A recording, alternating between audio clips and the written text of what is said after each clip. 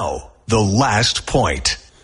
All right, as I wrap up today, I just want to tell you the best thing to bring to that barbecue picnic, Joe, is pizza. And I will be tweeting out this pizza recipe. Here's the key to it. You got to preheat the oven at 475. You want to spread the dough out, cover it with a little bit of olive oil, salt, and pepper. Let the dough bake for 10 minutes, then take it out, put a spatula underneath it, add your meat and your cheese. If you're doing pepperoni, put the cheese on first, put the pepperoni on top. If you're doing sausage or pulled pork or anything like that, you want to cook it first and then throw it on and cover it with the cheese. Enjoy. It takes another 2 minutes or so. It is great. You can eat it cold. It's awesome. Hey, that's all I got for you today. And that was the last point.